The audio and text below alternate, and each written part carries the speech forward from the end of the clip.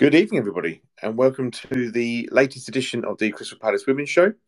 Brought to you, as always, by Eagle Eye View. It's myself, Mike, and my co-host, Phil.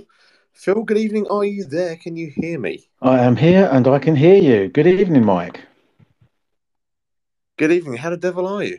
I'm not too bad, thanks. Yeah, I'm not bad. Bit gutted the old season's finished. We've got the World Cup in the summer though, so still something to look forward to. And no doubt there'll be lots of stuff going on in the summer as well because I've seen this week that they're looking for coaches for a girls or women's academy.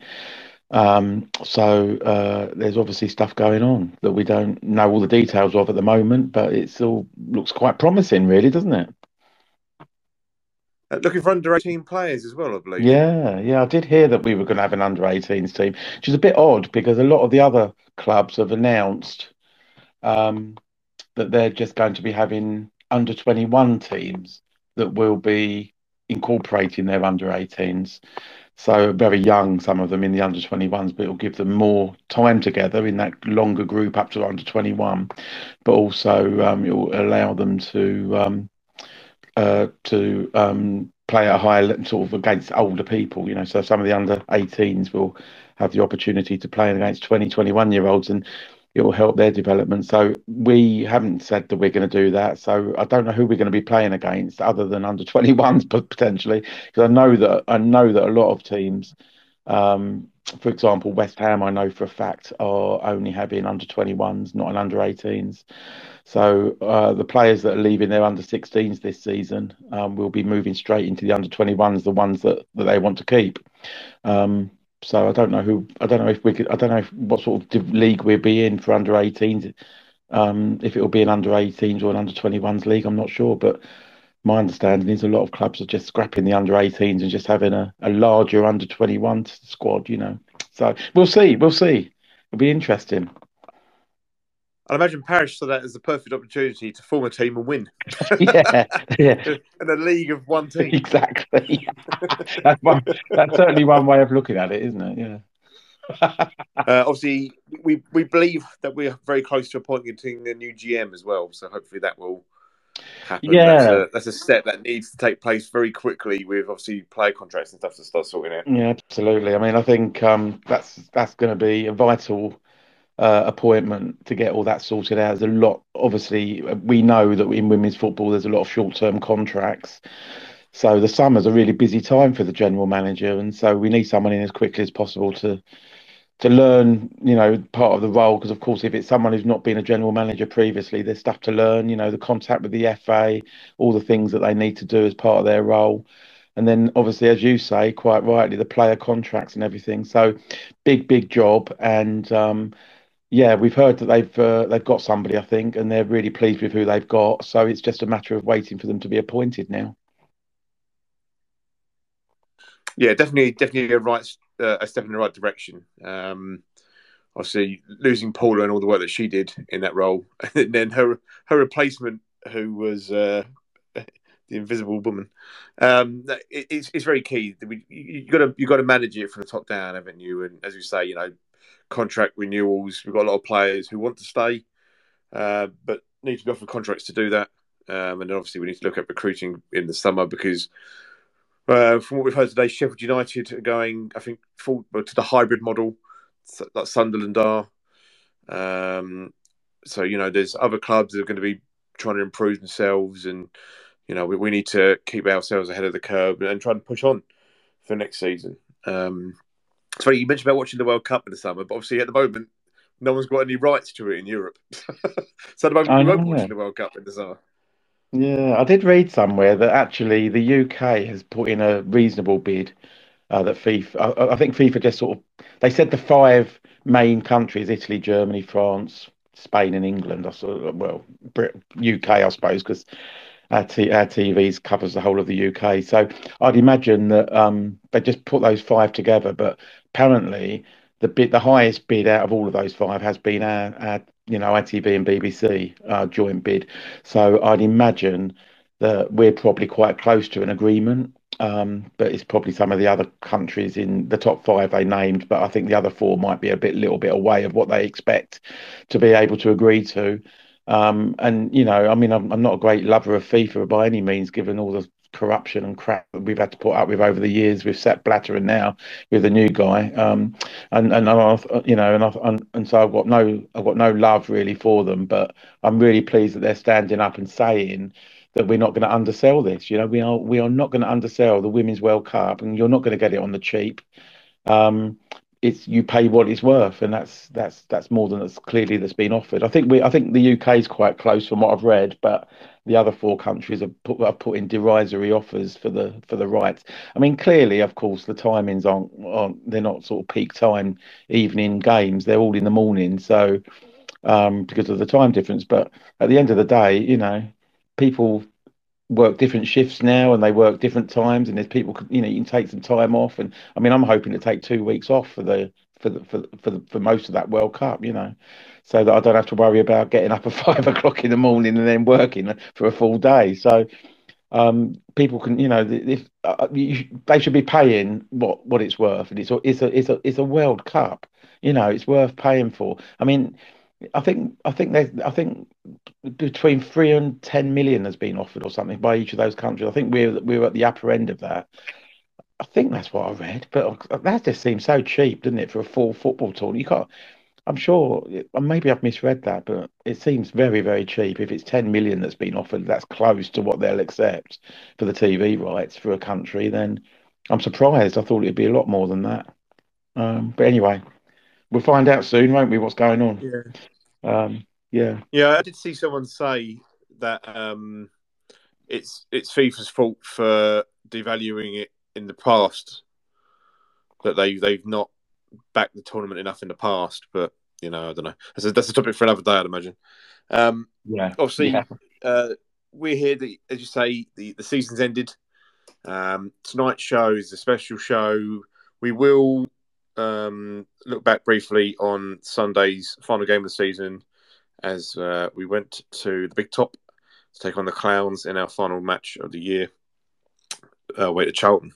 So we will have a little look at that, and then we will go into the player of the season, which I'll explain the format of that for those who didn't listen to it last year. I'll explain that when we get to it. In a second, I'll do the usual, go through the scores and everything for the weekend and the final table. Well, I will say, Phil, because I know you love to go off on a tangent that nobody wipes out everything that I was planning to do later.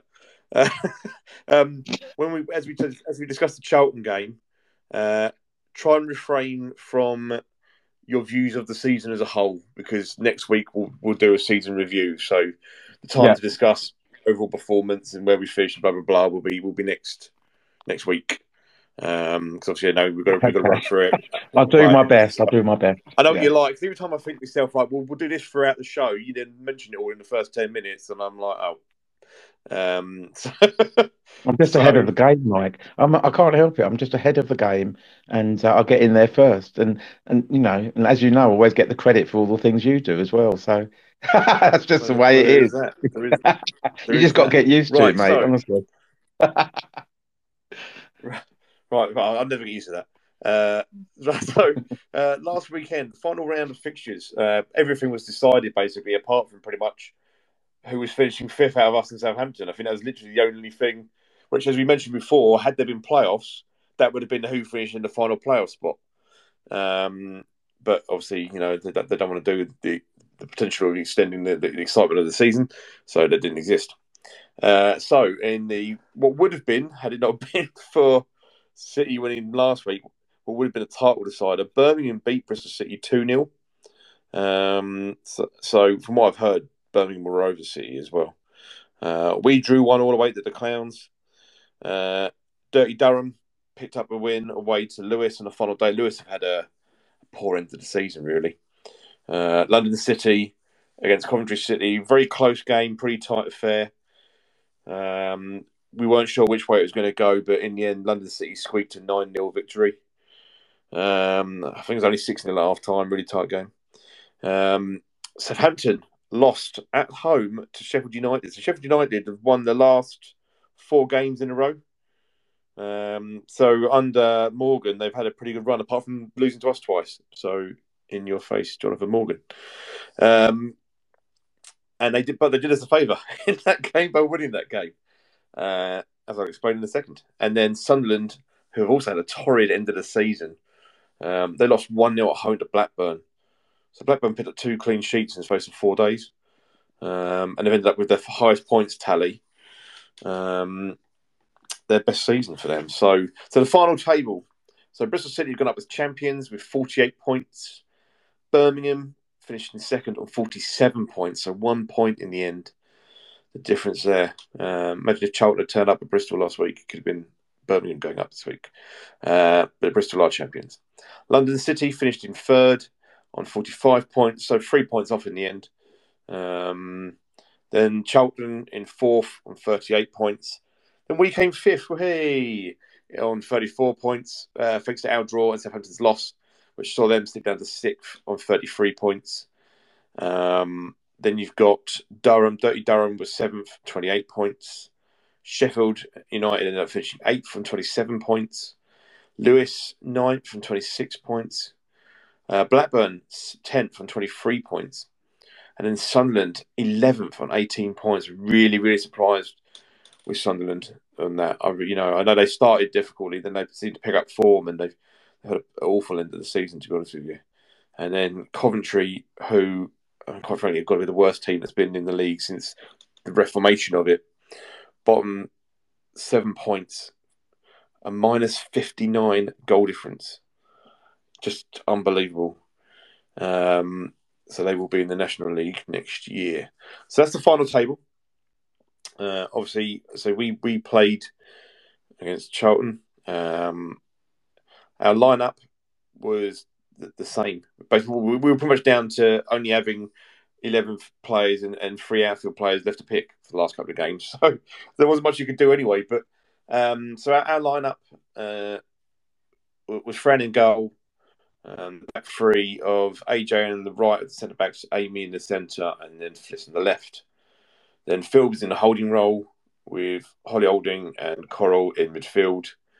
He had Moles on the left, Polly on the right, and then Hughes up top with Annabelle in the hole behind us. So as it's been for a fair while now. So that was the lineup. Obviously, before the game, we got to do the interview around yours. We finally got to sit down and interview Lee Snashfold. That is available. It's, if you go on my Twitter profile, the replays are on there. It's also now on Spotify. The link is also, I tweeted that out today. So if you haven't listened to that yet, I highly recommend it. Top bloke, Lee. Really nice to meet him. Had a really good, fascinating chat. Some of the things he's experienced. And just to get an idea of what it was like back then, 2002 to 2010 in the women's game, and at Palace, and just really insightful. Plus, you get to listen to us eating lasagna, which I'm sure everyone wants to do. So that is available. So we've got to do that first, which is a nice start to the day for us. And then we headed over to the Valley, where we invaded Clown Town. Your thoughts on the game, Phil, and generally the atmosphere and everything in the ground. Well, I thought it started off almost like a friendly, didn't it? It was like really slow pace the first half, and it was just like both teams had finished the season already in a way. It was really odd, wasn't it? It was it was very, very slow. We dominated most of the possession in the first half, but it was. I mean, Fran, in the second half, Fran. No, in the first half, Fran made a brilliant point blank save. We didn't create that much. We had a couple of chances that flew over the bar, and another one just went wide, but we didn't really. They weren't clear cut really, and I think it was just a really strange sort of game. Really, like you said, we invaded. I mean, the noise all came from us. There was no atmosphere there really from Charlton fans. I mean, the last home game of the season, you'd expect them to sort of make some sort of noise, but they didn't. So all the noise came from us. The first half was, it was just a slow pace, and we kept possession quite well. I thought our passing in recent weeks has been really, really good, and we've knocked it around, and we've looked a really good team. Didn't really have much of an end product in the first half. Second half was completely different. I thought we stepped up the pace a little bit. I thought we really pushed on. I don't know what was said at half time, but it definitely made a difference. We just looked like a different team, and we looked like we were playing with a lot more purpose. And yeah, I mean, we went 1-0 down again, pace through the middle. Um, which has been the story of the season a little bit, really. Just getting caught on the break a little bit, when we're pressing forward, and then we lose the ball in the changeover in midfield, then we on the back foot, and it's difficult, understand that it's not easy, and obviously Melissa Johnson's roof super quick. She got in there and knocked it past Fran, just got her toe to it first, and then knocked it into the roof of the net. So we went 1-0 down, and then and then after that in the second half, we just sort of we did. I thought we just dominated possession. Really, they had a couple of half chances, but most of the chances came our way. Ball just wouldn't drop for us. Really, I don't think our final ball into the box was that good. Our crossing wasn't fantastic. A lot of it didn't get past the first defender, so it was just frustrating, really. We need to get better balls, especially when you've got Husey in the middle there. You've got to get better balls into the box. Um, but yeah, we just kept battling away, and then Phillips had a shot that was sort of half blocked, I suppose, and it fell the first time it really fell to us in the game, really in the box, and it was a great finish into the roof of the net from Elise Hughes. So Husey she finished it beautifully with her left foot. So I think we did. That's the least we deserved. I mean, gosh, I thought we were the better team for most of the game.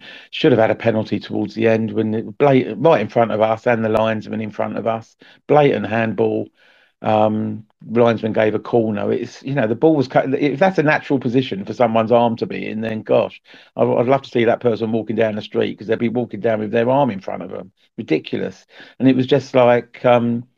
All of us just immediately, it was so obvious, we just all shouted handball, and the only person who on our side of the pitch who didn't seem to think it was the linesman. Gave a corner. I mean, unbelievable decision, because I mean that ball was crossing into the box, so it's a handball in anyone's book. It's just ridiculous. But anyway, he didn't give it.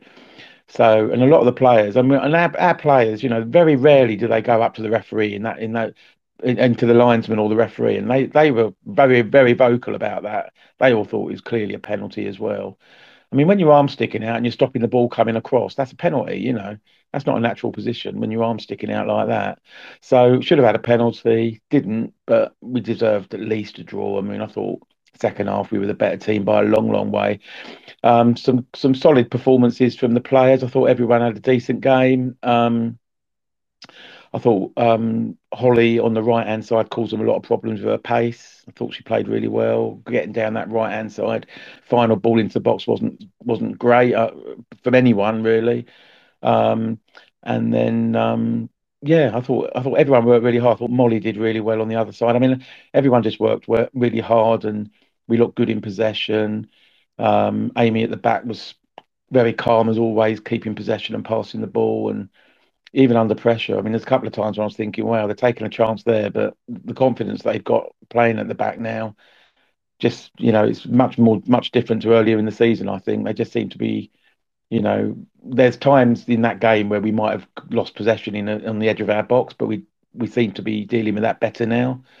So I don't know if it's more confidence or just because they've just been playing that way a little bit longer and got used to, keeping possession at the back. So yeah, I mean, there were a couple of times when I thought, oh my God, we're going to lose the ball on the edge of our box, but we just managed to turn in the right direction and keep the ball. And so great confidence, great to see the team playing with that sort of confidence actually, because it's not easy, when you're under pressure away from home with three or four forwards coming down, trying to close you down, and we didn't panic. We just we played our way out of trouble quite often, and looked really, really good playing football. So I thought, yeah, I was really pleased. A really good end to the season, and I know that you're not happy that we drew because it messed up the league table where we wanted to have a big zero in the middle there for draws, but I thought it was the least we deserved, and I did predict it actually. I said 1-1, so I'm very proud of myself as well as the team and everyone else.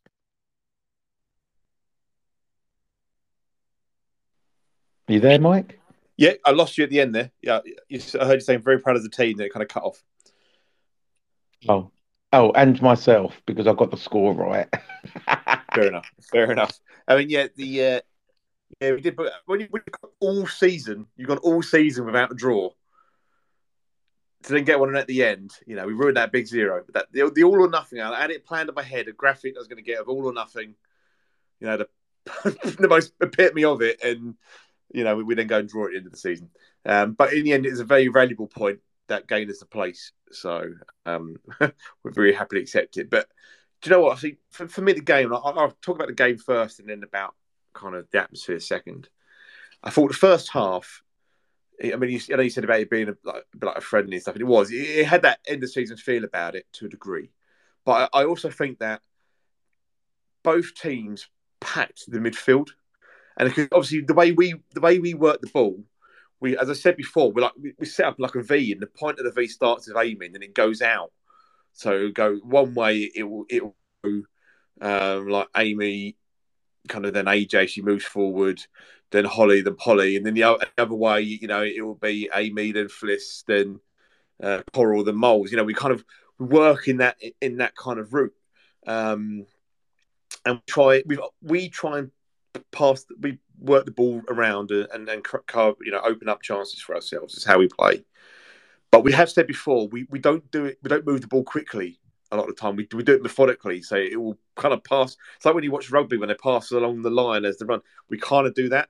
So at times it's easier for teams to get across. But Charlton, they've got Karen Hills as the manager, and I think that they would have looked at how we played, and that first half they flooded that midfield, and their game was flood the midfield, and like they did when we played them at Selhurst, it was they looked to try and split our defence because at the time we were playing the back two that was just getting mullered by everybody off a pace. And this time around, you can see their plan was flood the midfield and then try and get Mel Johnson through. Her pace is phenomenal, and so we found it very difficult to get forward. But then so did they really. Other than, as you say, Fran made a great point blank save in the first half. I mean, it was absolutely smashed at her. But other than that, I don't really remember her having to do too much in the first half. I mean, in all fairness, neither did their keeper, but I know Moles had a great chance and then got through. I think it was Coral got through, and you're waiting for her to lob it over the keeper, and I think she hits it at the keeper, and it kind of falls to Annabelle, who takes it into the box, but her angle by the time she gets to be able to settle on the shot is too wide, so then she hits the side netting. So we still had two great chances in the first half, but it was very, as I say, the midfield was so packed where both teams were kind of cancelling each other out. I thought it was hard for both teams to get much going. And then I kind of feel second half, I think we adapted how we play because we started looking a lot for the ball over the top, trying to get Annabelle through. And the thing is, I mean, it never once worked. Poor old Annabelle, bless her. Amount of times she's made the run, but the ball has never beaten that last defender. A couple of times it was so close. But by doing that, we weren't constantly using the midfield all the time, like bogged around past the midfield. So the Charlton packing the midfield wouldn't mean anything. So they had to adapt to it. And I think that just started to open up the pitch and open up the space, which then enabled us to then mix up our play and use the wings more. And we had a fair few opportunities down the wing, especially down the right. But unfortunately, just no matter who it was that got down, a lot of them were Holly, Paige when she came on a couple of times. We just didn't. The cross into the box, it was never clear in the first player. But I thought second half we would have been a team, and their goal came against the run of play. It was all us pushing forward, and then like the sucker punch where they've got the goal and the love. You're thinking, how on earth has this happened? Because they did not deserve to be ahead at that point. For us to keep going, because it'd have been easy, in that moment, especially the end of the season and stuff, it'd have been easy to kind of not give up, but find it tough going. But we were straight back at them again, and we dominated the rest of the half. They had a couple of chances because good players in the pitch, Mel Johnson and Frida Oyusu, I think it is. But she was causing us all sort of problems as well, and then they took her off. But we kept going, and we earned the right to get level. It was the least we deserved, and as you say, it was the first chance in a while that Hughesy's had in the box. She's had to put so much work in and then never really get the ball. Whoever plays centre striker, I keep saying this for the men or the women, it's such a thankless task because you don't really get the goal scoring opportunities created. But when that opportunity fell, her reactions were key to it, and it was a great finish to get there ahead of the defender, and to put it in the top corner at 1-1. And as you say, we should have had a penalty as a blatant handball. But that linesman was god awful all game. I mean, I thought the ref first half, both halves, a lot of the decisions, Charlton got everything, but there were 2 fouls that we did, blatant fouls that we got away with as well. So there was a couple of times where we should have been penalised, but there's so many things just given Charlton's way, and that lino, because obviously he was right in front of us, and we might have given him a bit of stick during the game, but first half, I mean, he was never up with the play. There was a couple of times where Charlton were offside. He had no clue because he was never, ever up with the play, never in line to see it. And then somehow misses the penalty, which was so blatantly in front of him. It's unbelievable. So that's a shame because obviously there had been a chance to win the game, and then we could have kept the all or nothing, the zero in the draw column. And in all fairness, I think over the 90 minutes, had we won the game, I don't think anyone could have argued about it. I think the Charlton were honest with themselves. When you look at the 2 halves, I think overall, I thought we were a better team. And it was really, really enjoyable to watch and be a part of. And that kind of brings me the atmosphere wise, because obviously I kept saying, the red and blue party, and we had all our balloons, which we completely forgot to blow up until I think it was Russ, wasn't it? Pointed out about 10 minutes before the game started. It's like, where are the balloons? We were then frantically trying to pump up balloons, which kept popping as we're doing them, and then working out how on earth we're going to get them out. I've got everyone to wait till the players were on the halfway line so it could be seen by the players that we had the balloons. And then the groundsman spotted it. It was just about to go in the goal, the balloon, and he popped it well out of order. But I thought, it was, you're expecting something. They moved the game to the Valley. They've had a good season, Charlton. They get a good crowd, a decent attendance. I don't know what the final attendance was, but South London Derby, they obviously care about us more than we do them. It's just how it is with the Palace Charlton scenario. So you'd have thought there'd have been a good atmosphere, and as you say, nothing, absolutely silent. I mean, we had a reasonable amount there. It was good to see there's some families there from us as well. There's a core of us up on that. I can't say gantry, but in that one section, probably only about 15 of us. But the noise in the ground, I mean sadly, watching the highlights back.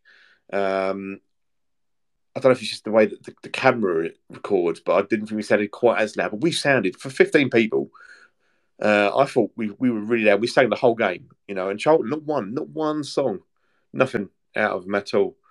And I loved it for us. We were singing our hearts out, and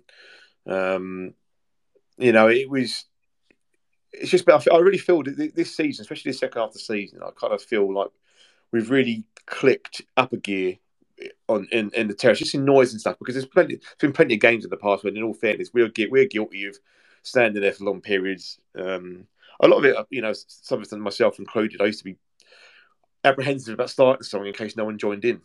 And now there's that confidence that if one of us starts singing, we'll all start singing. And we've got to play our songs and people know them. So I thought, atmosphere-wise, I thought, considering they were the home team at the Valley, I thought we owned that ground.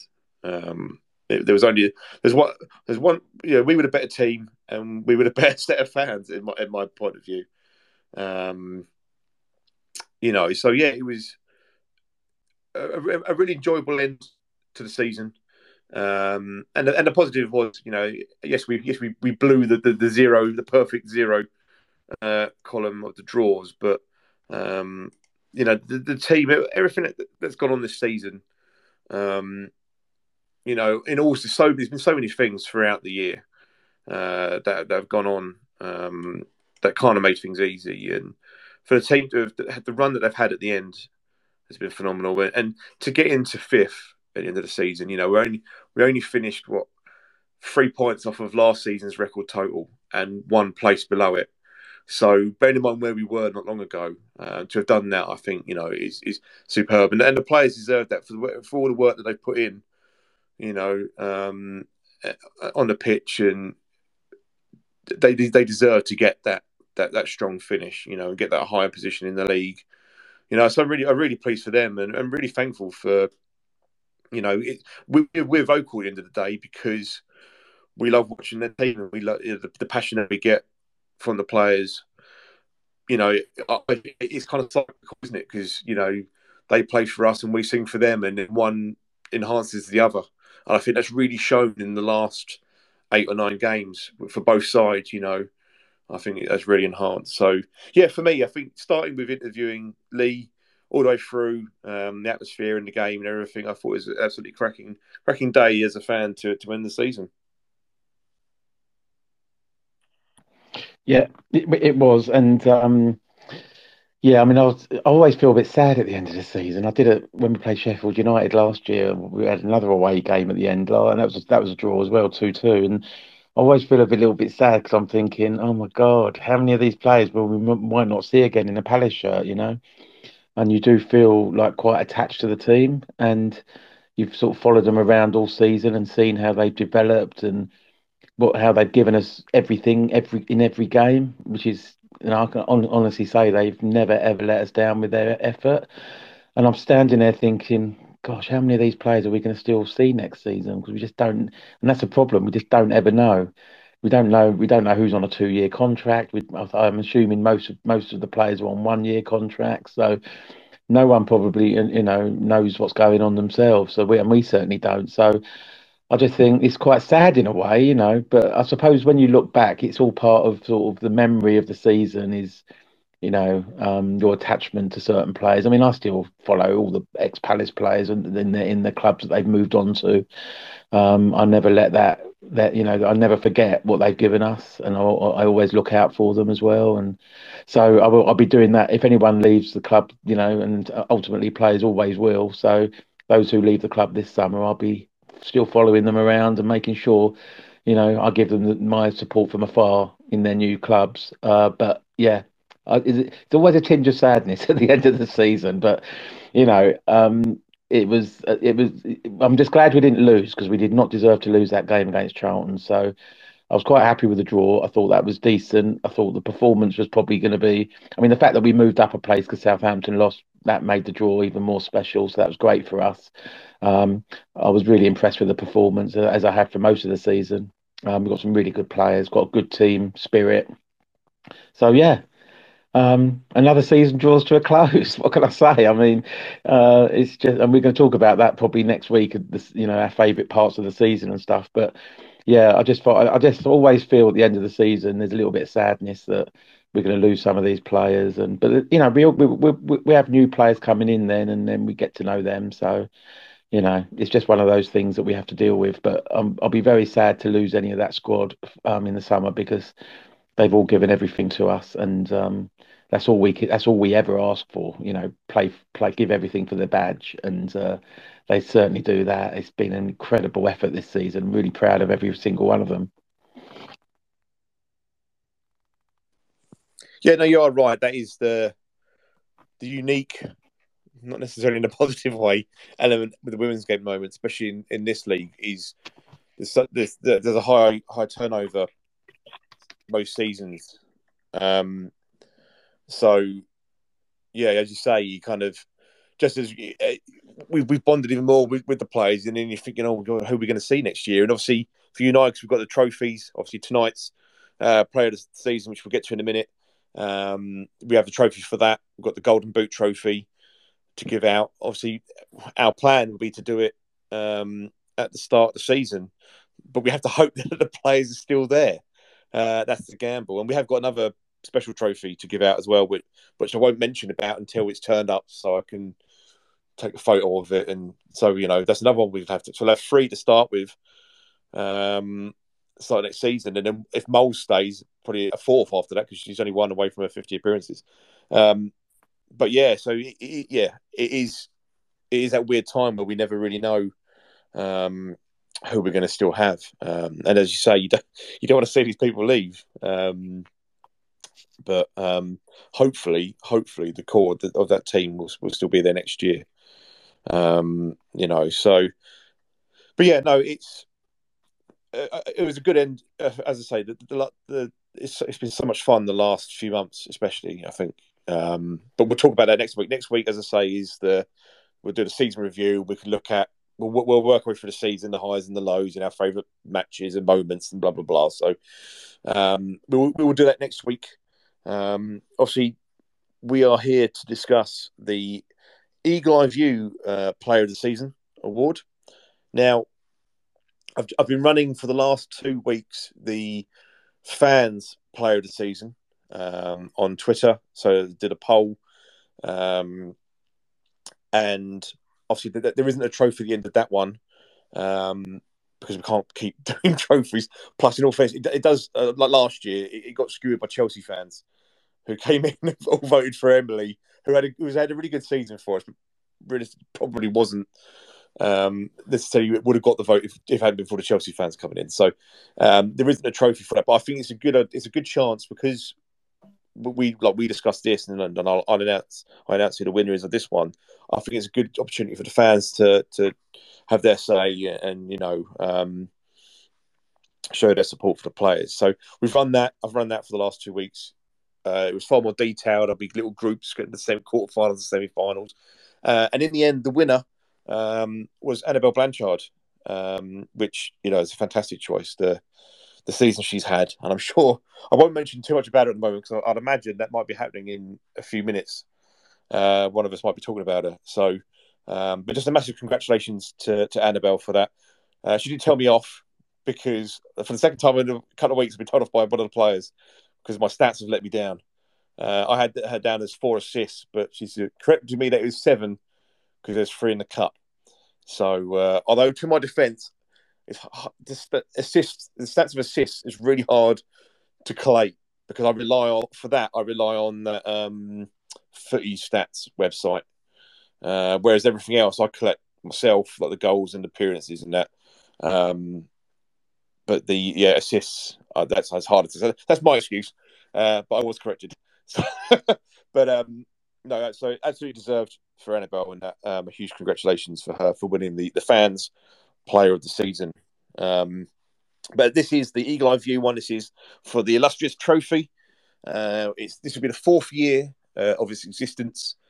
I put a tweet out earlier, but the first trophy awarded was in the 2019-20 season, where Dre won it.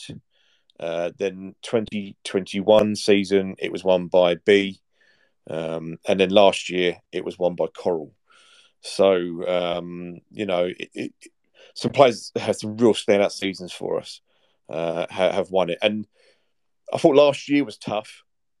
This year was also incredibly tough. A lot of possible candidates for it. So the way we do this is Phil and I, we discuss a total of 8 players. So Phil and I haven't said who we're going to say. So it'll be fresh to ourselves. But we will alternate naming in total 4 players each who we're putting forward and a little spiel as to why we're saying them. And then once we've discussed the 8 players, then I'll announce who is the winner. So Phil, as I'm so courteous, I will let you start with your first pick, your first nomination for the Eagle Eye View Player of the Season. Well, you won't be surprised because this is my favourite all-time Palace women player. So my first nomination is Coral Haynes. Absolutely sublime footballer, incredible talent, great vision. Just such a good footballer to watch. She's great on the eye because the way she just finds space and just moves the ball and then finds a pass, and her distribution. She finds those little pockets of space. I mean, I remember a couple of weeks ago where she was finding space against Lewis on the left. She she just drifts into those areas almost without thinking to make sure she's got that space to get on the ball. And then when she's on the ball, she drives forward, she finds passes, she pulls defenders out of position. Incredible player. And of course, we know last season she had the most assists. She's still at one of our most. I mean, and with Annabelle coming in, of course, that sort of shared that ability to make things happen and create havoc in the in the opposition's defence. But um, we did rely on her an awful lot on her own before Annabelle joined. But I just think that she unlocks defences and she's just such a fantastic footballer. And of course, she scores goals. And one of my favourite goals of the season was the winner against Sheffield United, right in the top corner. Great finish. Um, you know, what can I say? I'll say it every year, because I just think she's brilliant. I will be absolutely devastated the day she leaves us. Um, and I just think she's just a fantastic footballer. And it's really disappointing for me, especially, and I'm sure maybe others as well. I don't know how Coral felt herself, but when she was brought back into a defensive midfield role, I couldn't quite get my head around it because when you've got one of your main attacking threats, a goal scoring threat, a creative threat, and you're taking all that away by putting someone in. I know we have to have someone in that role the way we play, and Phillips has done brilliantly in that role since she stepped in. And I know we have to have someone there. We've tried Kirsten there. We've had Phillips there. And I do realise that, we do have to have a defensive midfielder in that role, but it should never have been Coral, in my view. And since she's been moved back up into a more attacking role, again, she's just been amazing, scoring goals, creating havoc, finding space, pulling teams all over the place with the way she runs and draws defenders out of position with the ball. And I just think she's an exceptional footballer. So you will not be surprised, Mike. I'm going for Coral Haynes as my first nomination. I am not surprised. And do you know what? Consistent I is know. one I of the just think words she's I'd use for brilliant. Coral. I know. I You just know, think she's because brilliant. she got, well, her first season she got 7 goals, 5 in the league. Then last season she got 5 in the league, and this season she's got 5 in the league.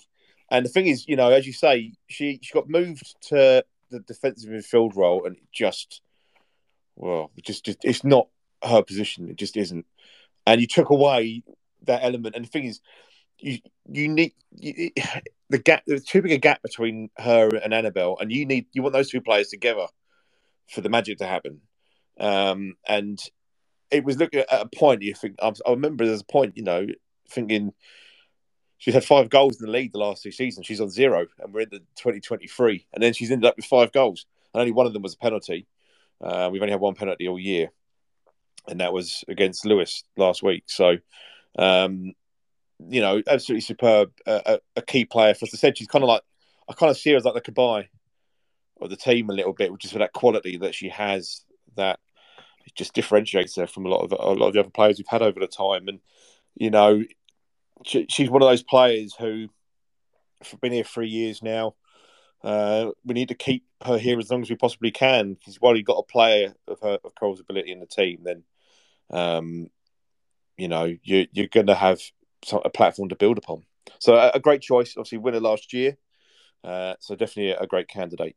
And with that said, and I've mentioned it already, but my first nomination, I'm going to say it now, but in case you mention it, and then I don't get to talk about her, and that is Annabelle Blanchard.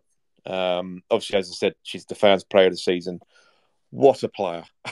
I remember last summer you'd got wind of the possibility that we were trying to sign her, and I remember all summer both of us we're constantly checking to see when Blackburn were putting out tweets about stuff, whether they mentioned her or not, contract sign, new contracts and stuff like that. And she didn't turn up.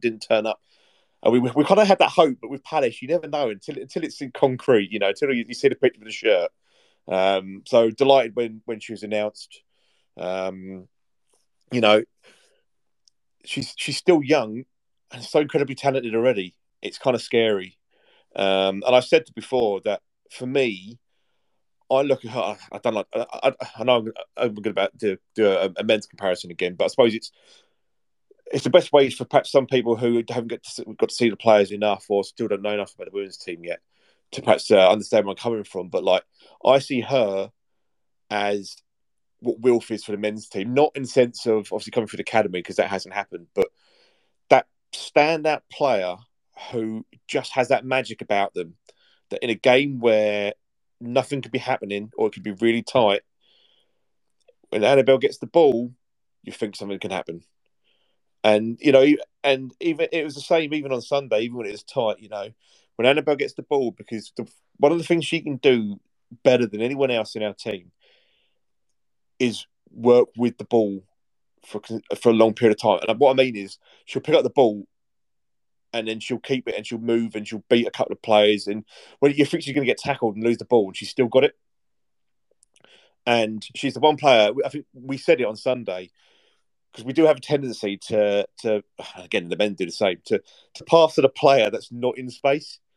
But she's the one player that you never worry about it, because she's got magic feet. And if she gets the ball and there's one or two defenders around her, there's every chance that she will get past those two defenders and still with the ball. It's just definitely one of her strengths. And, she's just given us a completely different element. And she's another player that, for me, you build a team around. We need to keep her at this football club, not just for next season, but for the long term. Because I think the WSL is going to come calling for us sooner or later. I'm desperate for it to be that we go up there with her. Because, as I say, she's just such a great player. And watching her and Coral together, bloody hell. That's lucky times as a football fan to see two players of that creative ability, but two different types as well in how they do it.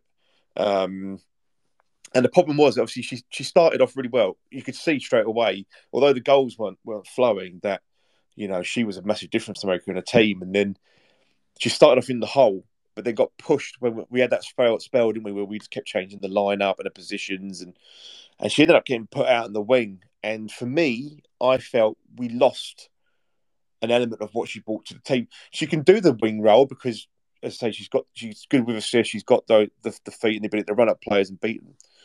But she's so much better sitting in the hole, roaming, where she can move in any position, and she's an anchor, because she'll come down. In the first couple of games, she'd come deep. She'd get a ball in our half, and then Coral would move, and people are moving all over the place, and she'd get the ball and run, and just open up space. And it started us in an attack, moving forward much earlier. And I just kind of felt putting her out the left, you lost a bit of that element of her game. And then thankfully, the second half of the season, we've seen her come back into the middle. She hit the goal scoring form as well. She's ended up with 6 goals for the season. I still stand by the fact that she could easily have been in double figures. On another, some of it has just been just sheer unlucky, where on another day, some of the shots she's able to go in, and on these occasions, it's either been a good save or a last minute block or something like that. And there's been a couple of times where, as I say, she's still young. She's still learning the game at this level and working with a team, and it will come. And I look at her and I think, she will. She's not just a double figures player, I think, moving forward for goals, but at this level at the moment, I think she could easily be a 20 goal a season player. And she's not even the main striker. But then, other than the very few, I think, high scoring strikers are very few and far between these days. It's kind of apart from obviously Erling Haaland might disagree, but it's kind of a dying breed of position, like fullbacks that are just defenders. That's also going out. It's weird. So you got fullbacks now are more attacking, but a striker seems to be more defensive. They're more of the anchor to come back and pick up the ball deep, and it's more like the wingers now, the wide players. So I think for me, she's a hell of a talented player who's only going to get better, and we need to keep her in this side. And as I say, she is the player who can create something out of nothing, who can be that spark when it's not working or any other way, anything like that. Annabelle for me is that kind of little magical player that we've had so much fun seeing with Will from the men's side, and I don't want many years of getting to see it with Annabelle on the women's side. So my first nomination is Annabelle Blanchard.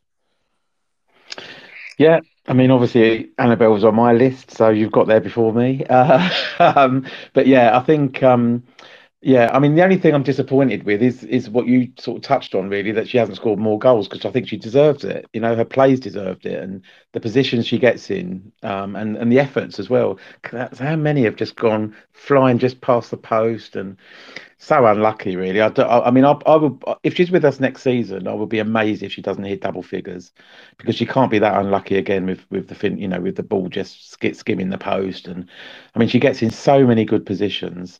I'd be really surprised if she doesn't hit double figures next year. Especially having had a season to get used to the players and everything, and new team, because and also moving down south as well. It's not an easy thing to do. It does take time, but. I mean, I just think as she settles even more, I hope she stays. Obviously, then I would imagine that she's just going to score more goals and carry on doing what she does best, which is just destroying teams with her skill. Really, I mean, the way she pushes the ball from one foot to another is just great to watch. It's the balance that she's got as she goes past players. It's incredible. It's a natural ability. You can't teach people that, really. I mean, she goes past players like they're not there, and she can twist and turn and create space and change the direction of play, get in great positions. And as I say, I'll be really, really surprised if she doesn't hit double figures if she's still with us next season. Because I think I've read somewhere that we had to pay a fee to release her from Blackburn for a contract at Blackburn. I'm hoping, because we had to pay a fee, that we at least got on a 2 year contract. I don't know if we did or not, but I really hope we did, because there'll be a lot of interest in Annabelle, and it'd be great if we can keep her for another season at least, if not more. But yeah, I think next season, I think she'll score loads of goals. I think she's getting in the positions, and it's just a matter of time. I think you said earlier in the season, we are going to smash someone one day 6-0, and Annabelle will probably get five of them or something like that. And I think you're right. I think that's the sort of thing she runs a game on her own sometimes. And yeah, great player. So good shout, Michael. Good shout. Yeah, I have told her that she needs to stay. Uh, and she has agreed that if she does stay, if she's here next season, she's agreed to do an interview. So Oh, got good. that to look forward to. So right, your second nomination, please, sir. Okay, so my second nomination is the super Fran Kitchen. And I know you would have had Fran on your list as well. She should be on everyone's list, I'd imagine, if you're picking eight players. Fran has just been, what a signing, an absolute rock at the back. And even on Sunday, the last game of the season, again, she just saves us with these saves that you just, not only the save on Sunday, but the fact that she held on to the ball from point blank range. The ball didn't bounce off her and go back to the forward. I mean, she's just got that knack of being in the right place. She's not the tallest, I don't think, but she's got so much spring. Very rarely beaten in the top corner. I mean, even that goal that wasn't, someone scored against us when it actually didn't go in. And even goals like that, you're thinking she even was, right up in the top corner, hit the crossbar. She's got amazing spring. She can get to anything up there. So I just think she's just been a fantastic. I mean, you're the stats man, and she's got the most clean sheets in a season, hasn't she? So she's just an incredible goalkeeper. Again, can we keep these? I mean, it's amazing that we finished fifth. Really, when you think of the team that we've got, we should be really pushing a lot higher. I mean, that team isn't. You look at the individual players and what we've got available to us, and I mean, if you put together like a team of the season for the whole division, I mean, I know I'm biased, but I'd be picking at least five of our players in that team of the season, which shows that really we should have been further up the table. But one of the reasons that we didn't go further down the table when we were having a rocky period was because of Fran. I mean, she won us, I would imagine, at least 10 or 12 points on her own, especially those 1-0 wins away from home at Durham and at Lewis. Really crucial wins that we relied on her to make two or three unbelievable saves and basically, help us get the points. So Fran Kitchen, what a signing. Um, Incredible. She's got her own song. Her dad comes and stands with us. I mean, what's not to like, I mean, I actually heard, and I'm assuming this is true because she must be really old, that she rents a room at Alan Hudson's mum's place. So when what about that? I mean, Alan Hudson must be 65 something, 60s. So his mum must be at least, I would imagine, 20 years older. So yeah, that's what I heard. I don't know if it's true or not, but there's a little stat for you there, Michael. Did you know that? Does that qualify as a stat? Not gonna lie, for a second I thought you were implying that Fran was really old, Um, and you've all got right, bit of form for trivia, that because you've a named bit some of horrible trivia, the other week. a bit of So trivia. Yeah, trivia. Let's call it trivia. Yeah. you were right, sir. Fran was on my list. I mean, how could she not be on anyone's list? Um, another superb signing. Fran has been. Um, yeah, she's this season.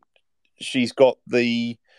She first of all, she got the stats for the most amount of clean sheets in one season since promotion. I have to put the caveat since promotion, the most amount of clean sheets in one season.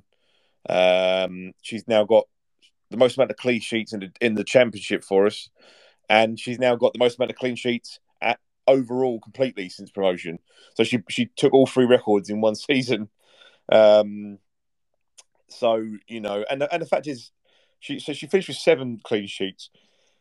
You could argue she should have finished with 10 because Blackburn away was never a penalty and their goal was that penalty. It wasn't a penalty. That would have been a clean sheet otherwise. Sheffield United at home, as you say, that didn't go in, but they got given that goal. Otherwise, that would have been the clean sheet. And then Lewis at home, that wasn't a penalty either. It's the most blatant dive you're going to see all your life, but they got given a penalty for that. So she's unlucky to not. She should have had more clean sheets. And so no, she's been absolutely fantastic for us. And as you say, I think a large percentage of our wins have been by one goal. And in each one of those games, she's made at least one top class save that has enabled that victory. So yeah, no, Fran's been absolutely fantastic for us. Like Annabelle, I'd probably say then the Annabelle and Fran were the two best additions we made in the summer. I think where we've really managed to get two top players from this league into our team. And like Annabelle, we desperately need to keep Fran. We need to be building on having from the back having Fran in goal and give her a proper defence in front of her. Some actual centre backs. But no, a great choice, sir. Fran, absolutely. So she'd be on anyone's list. So an excellent choice. And moving on, my second nomination, Michael Middleton will be very pleased, is Amy Everett. She was the club player of the season last year, I believe. Now it's different. We're now going to get into the realm. I know with some of my nominations, and I'd imagine possibly similar to yours. And we had this a little bit last year, where I had to see. Well, last year it changed. There's about 3 different points in the season where who was leading the player of the season altered. But for me, I think some of the nominations that I know I'll be mentioning half a season ago probably wouldn't have been in the 8. But such has been the turnaround for some of the players. It's been impossible, and the run that they've had, it's been impossible not to nominate them. And I think Amy's one of them. And we know how good Amy is as a player. And last season, when she switched to being in the back towards the end, how much she calmed things down. And obviously, we started with very good there this season, and we had that. We did have that spell where we were getting caught out defensively, but I do think the setup didn't help with playing the two at the back. We just didn't have the players for it. But she then got injured, and it wasn't until she'd been out injured and then she came back that we realised just how important a player she was for us. And the reality is, she came back in back from injury. She went into the middle of the 3. We changed that back line as to who was in it. And I think her presence in there as I said it before, enabled. I thought because Lizzie, who we know is a good defender, but she'd had a difficult season. But playing alongside Amy and then Kirsten for most of it, it really enabled Lizzie to settle. Our back line stayed in defence where it needed to be. But I just thought, Amy, she gave us that calmness, that more settled approach in the back, and not many defenders are probably going to get into this because the reality is, for the 5th season running, we're like the 3rd worst defensive team. We get that every year. We're always, in terms of conceding goals, we're always like the 3rd worst in the league, no matter where we finish. And let's be honest, defensively, we at times it hasn't been good enough to see. That has been one of our real struggles. But as I say, I think with Amy, you really saw the difference she made. I don't think we really realised it until she'd been out injured, and then she came back, and the difference that it made, along with, say, the change of formation and putting Philbs in the holding role in front. But again, a young player, but really composed, and she's made some great last ditch tackles. She did one against Sunderland where they would have been clean through otherwise. She's put in a great goal-saving tackle, and we've seen a few of them in the second half of the season. And again, I think there's a top young player there who will only get better as the seasons go on. And as I say, I think she's been a key part in the turnaround in the second half of the season. Her return has really, really helped that. So for me, my second nomination is Amy Everett. Yeah, and Amy was obviously on my list as well, in mine. So if you hadn't picked it, I would have done. Yeah, I think the point you made about not realising how much you miss her until she comes back in and you think, wow, what a difference that she's made. When she was out injured, we really, really struggled, I thought. And we'd tried lots of different things at the back. We moved people around all over the place to try and fill gaps and stuff. But we just didn't have the calmness that Amy gives us. She's so good under pressure. She's so she never gets phased by being chased down with a ball and stuff. And she's a real calming influence, and her distribution is just immaculate. She's a great passer of the ball. The only thing that's stopping her being the new, you can see a bit of Leah Williamson in her. The way she plays and leads from the back. I think she's she leads by example. The only thing that's stopping her being at that level is her pace. She just isn't. If she had a little bit more pace, recovery, especially because we've got some really quick players in that division, like we even saw on Sunday with Mel Johnson. So if we, I mean, she wouldn't be playing for us. Let's face it, in this division, if she had that extra bit of pace, because I think she's destined for the Super League anyway. But she'd be there already if she was a little bit quicker. But I think she's also learning and developing in this role as well, because she was a midfielder. And actually, her dad told me that she started out as a forward and sort of has worked her way back. And then she was in midfield for us but the year that she won the Player of the Year with us, she was playing in midfield most of that season. It was only towards the end that she dropped back. And then this season, she's just got better and better. And actually, since she came back from injury, she's got even better. And I'm thinking, oh my God, when is she going to stop getting better? Because she has improved even in this season. I've seen it, and she was already like a top player. How far she can go is, well, it's just down to her really. I think she's that good, but I do think that the difference that she's made since she's come back has saved our season in a way, because there's no way we'd finish fifth if she wasn't back when she came back at the end of January. It's made a massive difference to us. The calmness and the how assured she is at the back when she plays, and like you said, she makes those tackles that I don't think she was making earlier in the season. I think her reading of the game at the back's developed as well as she's played there more, and so she's making crucial tackles, last minute blocks, and she's I just think she's an exceptional footballer. So pleased that she's come back from injury, and and played as well as she has. So absolutely agree with everything you said. I think Amy's a super player, and yeah, I mean, when I said about this, if I was picking my team of the season for the division, there'd be probably five players. I mean, Amy she'd be in my team of the season for the championship easily. That's how good she is. She's one of the top players, in that division. So, yeah, I think, yeah, if you hadn't said Amy, she would have been my next one. She was on my list anyway. So my list isn't in any order, by the way. So I'm just ticking people off as we say them. But I, I wonder if our eight that we've picked each are the same. And when we get to the last one, we both just tick off our eight. I wonder if it is the same eight. We'll find out at the end, won't we? But yeah, I agree with you. Amy's exceptional, and she's been brilliant, especially since she's come back from that injury. She's been absolutely outstanding.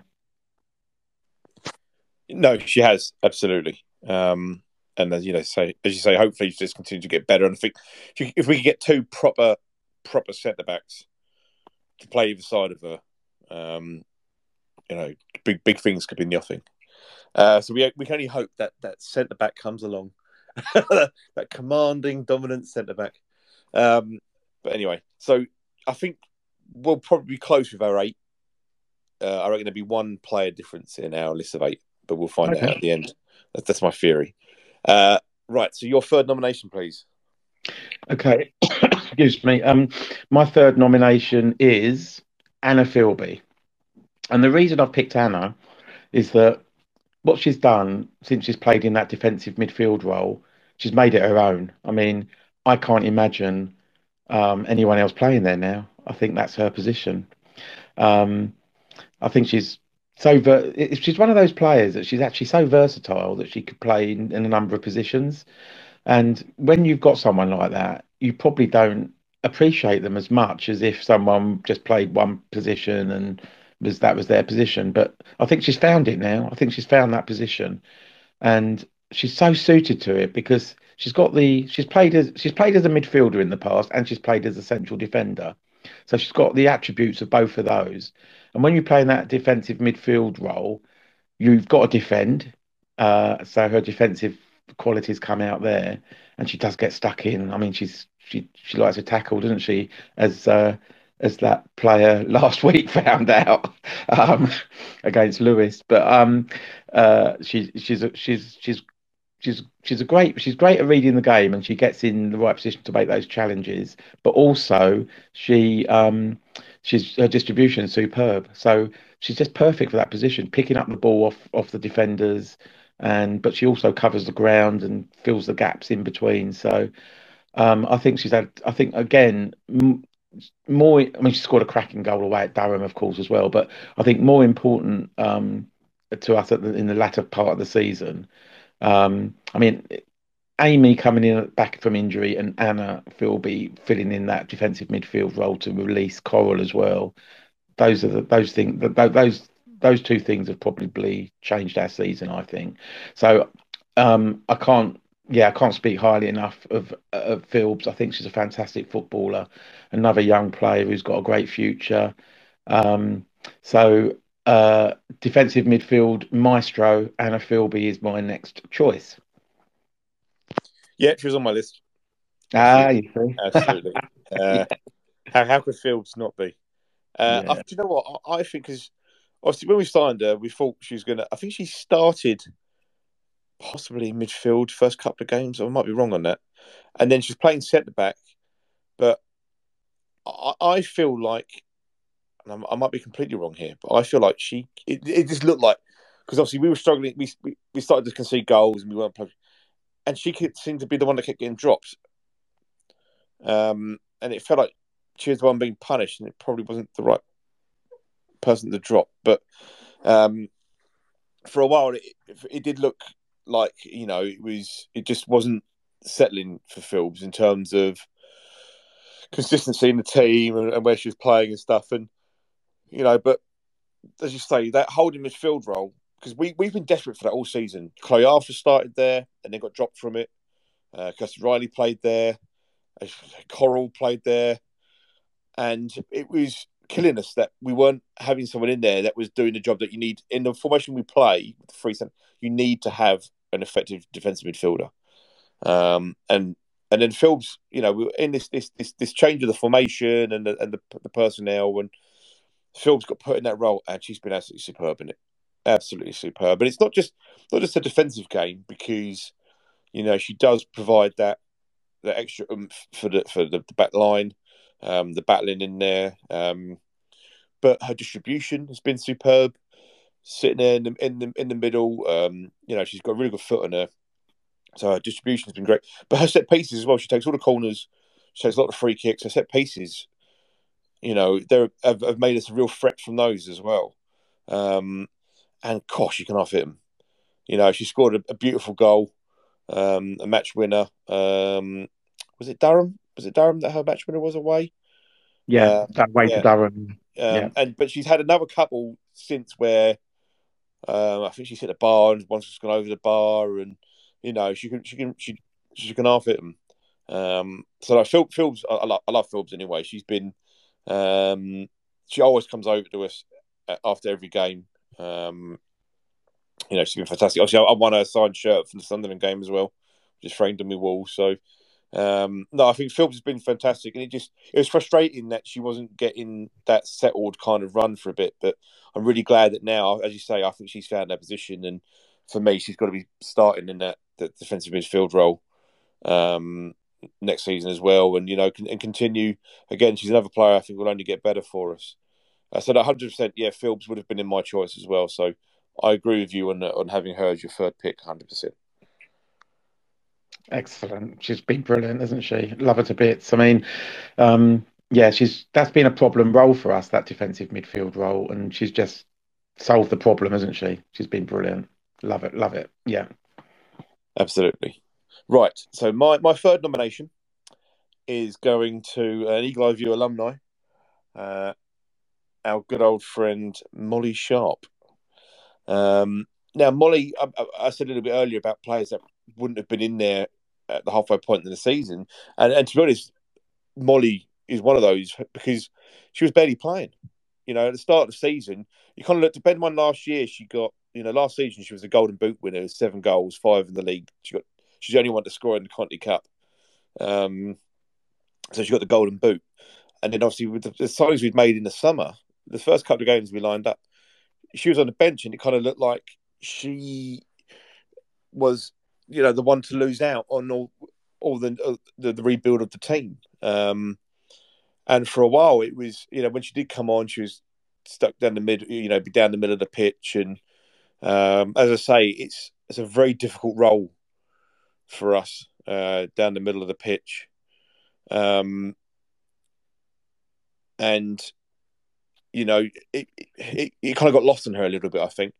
But in the reshape, she's ended up playing out on the left wing, and it's been superb, been absolutely superb, and she's been really key at it, because she's coming deep, she's getting the ball, but she's constantly that outlet for Coral out on that left hand side, and for Annabelle, and we saw it, with the link up play for the first Lewis goal was just incredible between them, and she's been so much more of a threat down there, because it's given us that outlet which we'd lost with Sibbs' injury.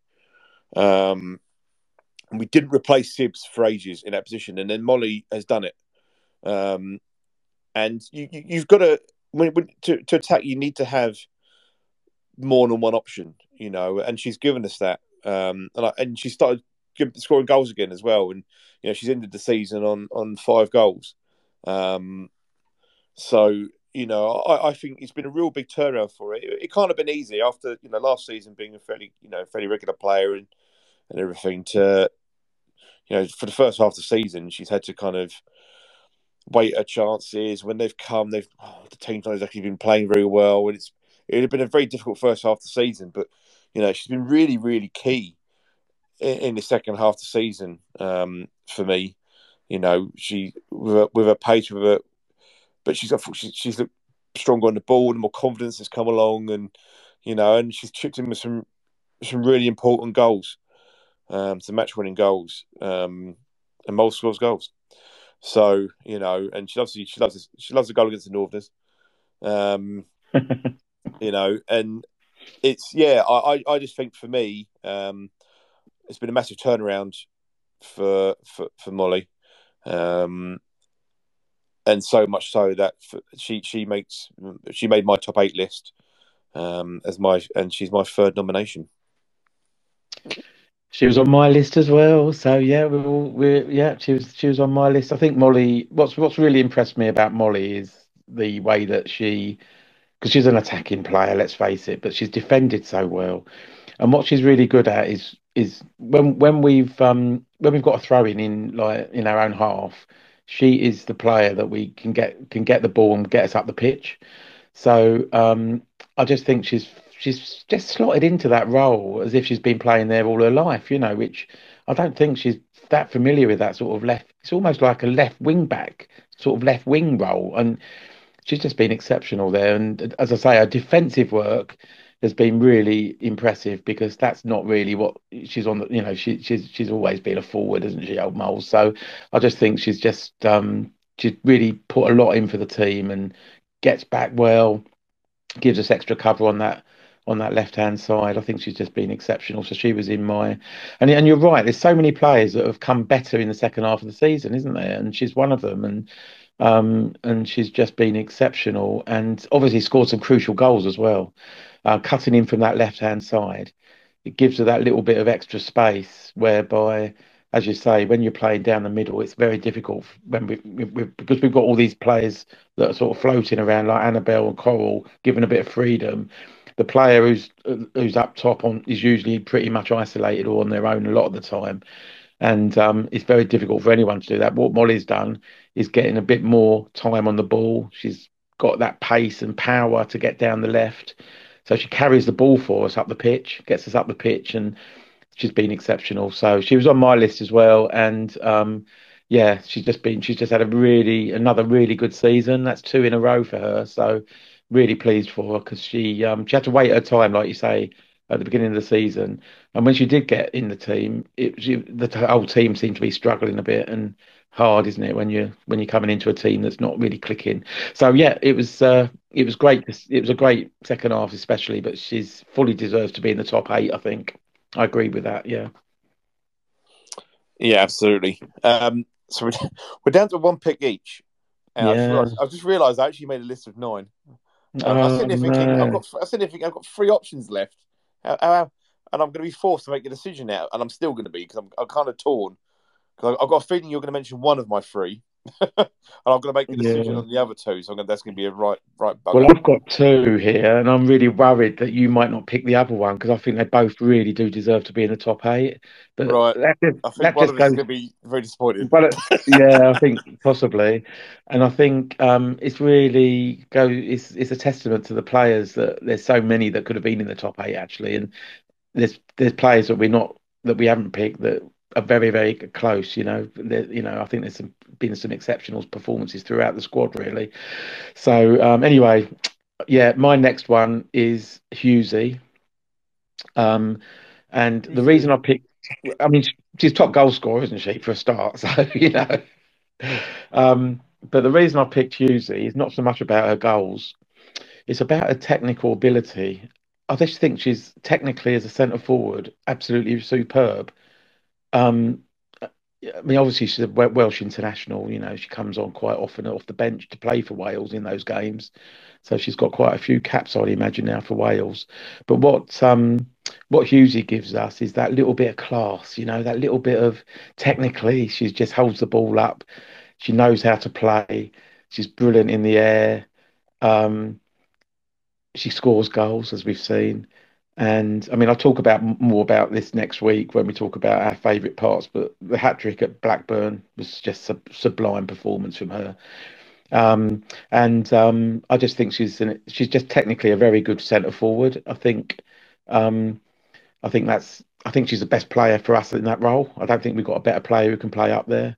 Um, because I just think she holds the ball up. I think her movement, strength. I mean, she's been unlucky. She should have had a penalty against Charlton. She was flattened, wasn't she, from behind? Um, I don't think she gets an awful lot of protection from the referees. I just think she's a really, really good player. Um, and even the finish against Charlton, that was not an easy finish. I know you might look at it and think, oh gosh, she's 8 yards out and she just got, but sometimes actually when you're that close, the keeper can come out and she had to react really quickly and hit that first time. And that shows confidence when you can just smash it into the net first time anywhere on the pitch, really. So yeah, I just think she's a really, really top player. She was top goal scorer for Charlton last season, top goal scorer for us this season. That's not a coincidence. She knows where the net is, and again, I think next season, after a season with the club, if we can keep hold of her next season, I think there's much more to come from Husey. I think she's got more goals in her than she scored this season. And the fact that three of them came in one game as well, as exceptional as those three goals were, I just think that I just think she's fully deserves her place in our eight. But I'm now really worried about who you're going to pick. But yeah, do you want to comment? Do you want to comment on Husey? Would she have been in yours? Yeah, Hughes is on my list. How could you Yeah, how could you not pick the top goal scorer? yeah, You yeah. know what? And I said before, the central striker has a thankless task in our team. I say men's and women's teams at Palace. It is just, it's. I always feel sorry for him. I mean, Benteke went through it. I mean, don't get me wrong, he had missed some right old howlers at times, but he went through it. I think Edouard. I mean, he's dropped off a little bit, but I think Edouard has got a lot of stick. But I mean, I don't rate Mateta, but our strikers always get the stick. But I think, how many chances do everybody create for them? And in all fairness, it's been the same for the women. How many chances have been created for Husey across the season? Because she's been the lead starting striker for most of it. But for anyone that's played in that central role, they've had very little. It's not like they're getting 3 or 4 great chances a game and not taking them. They're not really getting. Her goal on Sunday, was probably her only chance of the game. Yeah. Actual decent chance of the game. No, she had a header. I think that went over the bar from a corner. But so it is such a difficult thing to do, and it takes a lot of discipline because you're not, you as a striker, you think you're there for scoring all the goals, and it just the way we play, it just doesn't work that way. But as you say, her hold up play, her strength, the presence that she provides, they're all key elements to her game. And it's funny because she raced into the lead like by some clear distance. I think for a while she was on like 5 goals, and then I think Annabelle was second on 2 or something like that. And it was like that for ages. And then Annabelle pulled it all the way back to 6-all. And then the last couple of weeks, Coral and Moles have got themselves into the running with 5 each. And Hughes just sat there on 6 for ages, and then the last day pops up and nicks it. And wins the Golden Boot trophy all on her own. So, but as you say, she'll get you goals. And if we can keep improving next season, she'll get, and she'll get us more goals. And I say it's a very difficult role to do, and she's really worked her socks off in that position. So yeah, she was definitely on my list as well. And now I've got to make the decision between 2 players. Oh Lord. Oh man, I don't know. I can think of really decent arguments for both players, and I'm torn between one gets the nod for their second half of the season, and the other one gets the nod for their versatility. Oh, I don't know who to go for. Well, can I guess who they are? Are you allowed? Am I allowed? You can guess who they are, yeah. Okay, I think the one who's they had a really good second half of the season. I'm going to say that's Holly Holding. Right. You don't have to tell me if I'm right or not. The one who's been picked for her versatility, can only just say it. That's a really difficult one. Um, I I'd probably say Kirsten Riley. Am I close with those two? No, spot on with those two. Oh, who do I pick? Who do I pick? I kind of feel bad because I keep going. There's a few people that are based on the second half of the season. Do you know what? I'm gonna say Kirsten Riley. It's Okay. tough. It could go either way. I can always put him as a half and half candidate because for Holly, the second half of the season, from what we've read, she when she joined us, she's had some struggles going on, hasn't she? I think there's been some injury issues. She barely played the first half of the season. I mean, I think she did some substitute appearances and a couple of starts. And to be honest with you, like it was like the Bristol City defeat. They weren't. If we're really honest, at Christmas, we wouldn't have been discussing Holly even in our starting 11s. It just because she'd barely played, and so when she then did play, she just wasn't able to get going. And but the second half of the season, when she's had a run of games and the fitness and everything, she's really come on leaps and bounds. And her and Coral have been that midfield the entire time. Well, her, Coral, and Philbs have been that midfield the entire time. And she scores screamers. She don't do tap-ins. She scored some absolute belters for us. And so we really saw her pace again on Sunday against Charlton. And so she'd be a really worthy candidate to be in this. Although for the tallest, especially she's the tallest player in the pitch, or for our team, she doesn't bloody jump. She doesn't win enough headers. She should be winning far more headers. If I won't gripe with her, but she would have been a really worthy candidate for this. But I'm going to go for Kirsten because Kirsten across the season. I mean, when we signed her, she came in. I believe she's a midfielder by trade. Obviously, we get very limited information, don't we? So, but for what was shown as on the very brief information that we had, she's. I believe she's a midfielder, and she's played across the season. She's played just in central midfield. She's played holding midfield. She's played middle centre back, right-sided centre back, left back. I think left-sided centre back. She's played in so many different positions. God, left back, bless her. I mean, that was a torrid game for everybody in that game. She's had to keep adapting in so many different positions they can't be easy. And some of those she's had to play during our really difficult spell. Let's be honest, as brilliant as the second half of the season has been, we had a spell that middle third. It was god awful. We barely had a shot, and we were defensively crap. If we're really honest, then we'll talk about that next week, obviously. But she was going through that regularly and kept moving around positions. But yeah, when we resettled ourselves down and we got that run, she was playing the right of the three, along with Amy and Lizzie, and was really solid. And I think that takes. Whereas it's taken a lot of mental strength for Holly to go through the first half of the season not getting the game time, and then to work and build herself and put in performances which has got better and better as the season's gone on. With Kirsten, I think it's also taken another form of mental strength where she's had to play all sorts of positions for difficult performances, difficult times, and to keep going and then have the strong end of the season that she did. I think it's really commendable. So I've kind of basically said both of them, but if I'm having to put one into the 8, then I'm giving Kirsten the nod just over Holly. Well, Holly was my 8th one, so we've got 7 exactly the same, and then the only difference is you've said Kirsten and I've said Holly. So, but you had half of Holly there, didn't you? So you almost had Holly. So yeah, exactly. Yeah, I just think, it's this. We've watched the team all season, and I think I mean, I do think that they're the players that have really stood out, that the ones that we've covered. So, I just think,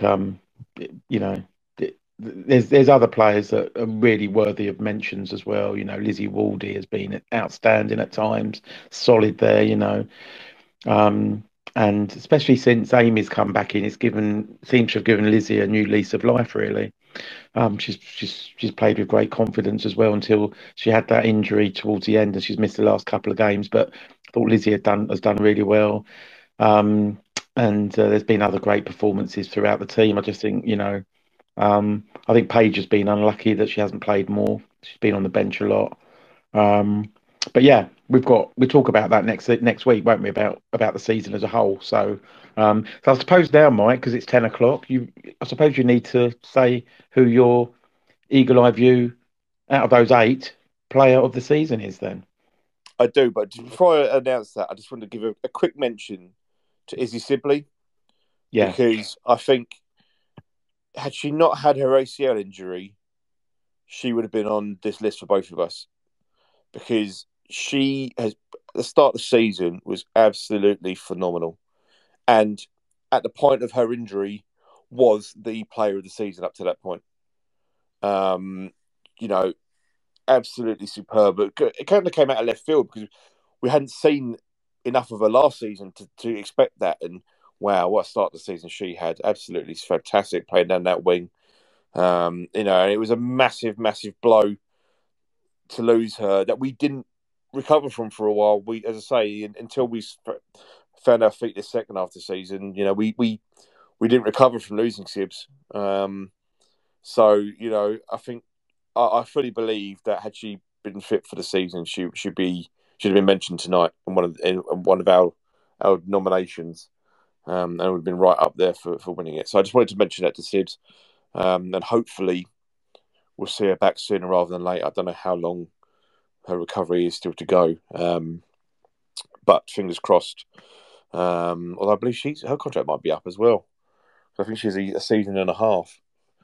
But fingers crossed, we'll see her fit and on the pitch next season. So I just wanted to give a mention to Izzy for that. Right, so the winner of the Eagle Eye View Player of the Season award. Now, I'm not going to lie, it was down to 2 players, and for a lot of the season, it's been down to 2 players, 2 real standout players. And I could give reasons for why both win it, but I can only pick one. And for me, that has to be Fran Kitching. Annabelle was the other option. I think two of the absolute standouts for this season for 2 very different reasons. And that's why I was quite really glad that Annabelle won the Fans Player of the Season, because I wanted her to get that recognition because she's been absolutely superb for us this season.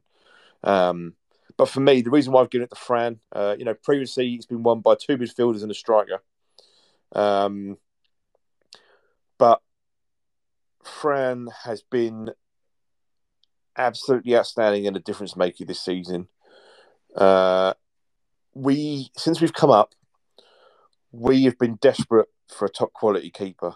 We've had several keepers play for us, and some good keepers, but it's not quite been the full package.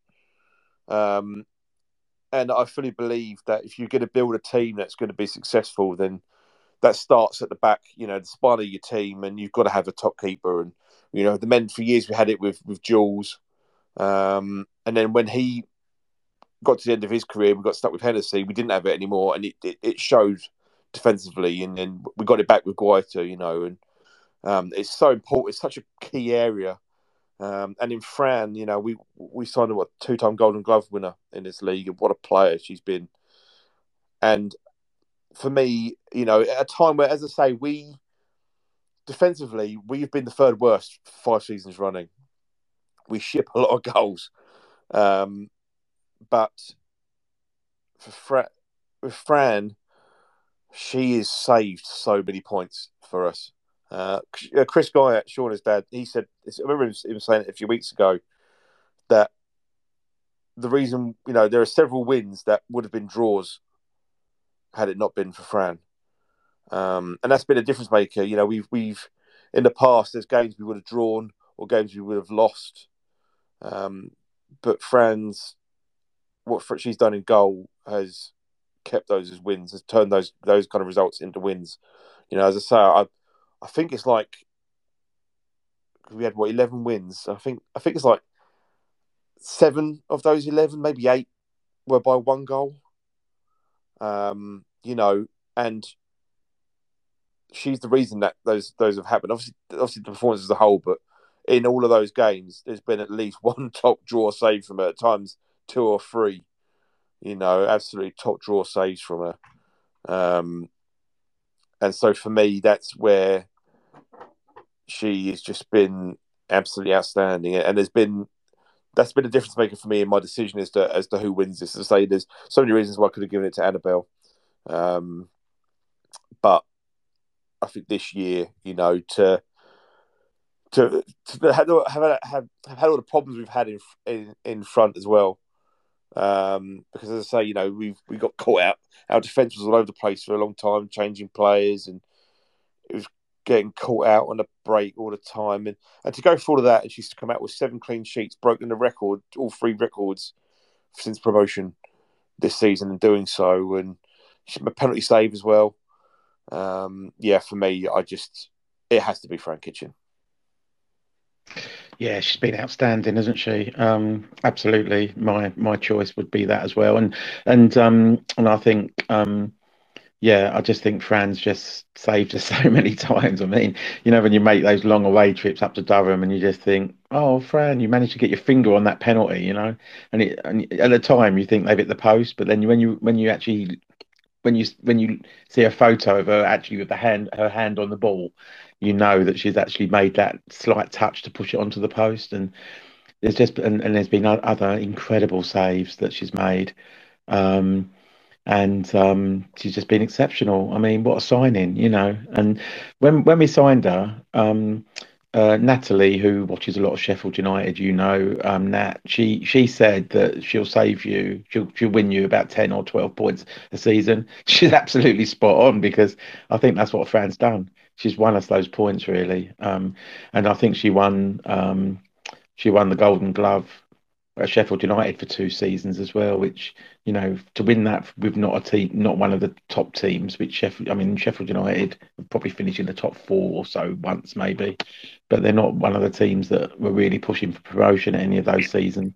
So it just goes to show, you know, how incredible she is to stand out like that. And when you think about it, you know, we have conceded the third worst goal. We've got the third worst goals against in the league. I mean, if it wasn't for Fran, you just dread to think what it might have been like, you know. She's just been outstanding. So I agree with that decision, 100%. Yeah, total difference maker. You know, it's if we lose her this summer, God, you know, you just can't. As I say, you know, there's been some real standout players, and in the other season, you know, Annabelle could have easily walked away with the trophy, but I just think that the difference, what Fran has done in goal for us this season, it's just been, you know, and I'd say it's something that we just haven't had before. So yeah, for me, it was just, yeah, probably deserved as the winner, I think. And let's hope she's here next season. A, so we can give her a trophy, but B, because, you know, that's what we need. We need to build from, is that solid foundation. So there we go. So congratulations to Fran, Super Fran Kitchen in goal. She is the 2022-23 Eagle Eye View Player of the Season. Obviously, so massive congratulations to her. Annabelle Blanchard is the Fans Player of the Season, so massive congratulations to her. And Elise Hughes is the Golden Boot winner, so huge congratulations to her. Hopefully we'll be giving out a couple of trophies for that come the summer. And as I say, we've got a special trophy which I've ordered today to give out that I will reveal when the trophy turns up. I'll do a little photo of it with a shirt or whatever, and we will reveal that and hopefully give that out at the start of next season as well. So, with that said, next week we'll do a season review. We'll look back across the year, the ups and downs of the season, favourite games, favourite moments, favourite goals, that kind of thing. So we'll look back at that next week. So hopefully you will join us for that. And if anyone wants to share their favourite moments, favourite games, anything like that, favourite performances, high, good memories, bad memories, highs and lows, anything like that. If you want to share that with us, then feel free to message me beforehand or when we're recording the pod next week, and I can read them out, get you guys involved. So that would be next week's. So please tune in for that. If you haven't listened to the Snashfold interview, please do. I highly recommend it. It's really, really insightful. Listen, and it's just one of those voices that you can just listen to for ages. And I've got to watch the man eat lasagna, so I'm winning at life. But no, if you haven't listened to that already, please do. As I say, it's on the recordings on Twitter. I've tweeted it out before. It is on Spotify as well. So please do listen to that. I hope you've enjoyed listening to tonight. Obviously, we've got to talk briefly about Charlton and us going through the players. And the way we do it this way, I know it might seem a bit long, but I think it's good to give a little, our reasoning for these players, and it kind of jogs the memory a bit for those who are listening as to our view, at least, of what these players have brought to the team this season. So I hope you've enjoyed listening to the show. Some massive congratulations again to Fran for winning. Phil, is there anything you'd like to add? No, just to echo the congratulations to Fran and also to Annabelle for being quite close to Fran, actually. It was out of those two, and Annabelle has been named as the fans player from Twitter votes.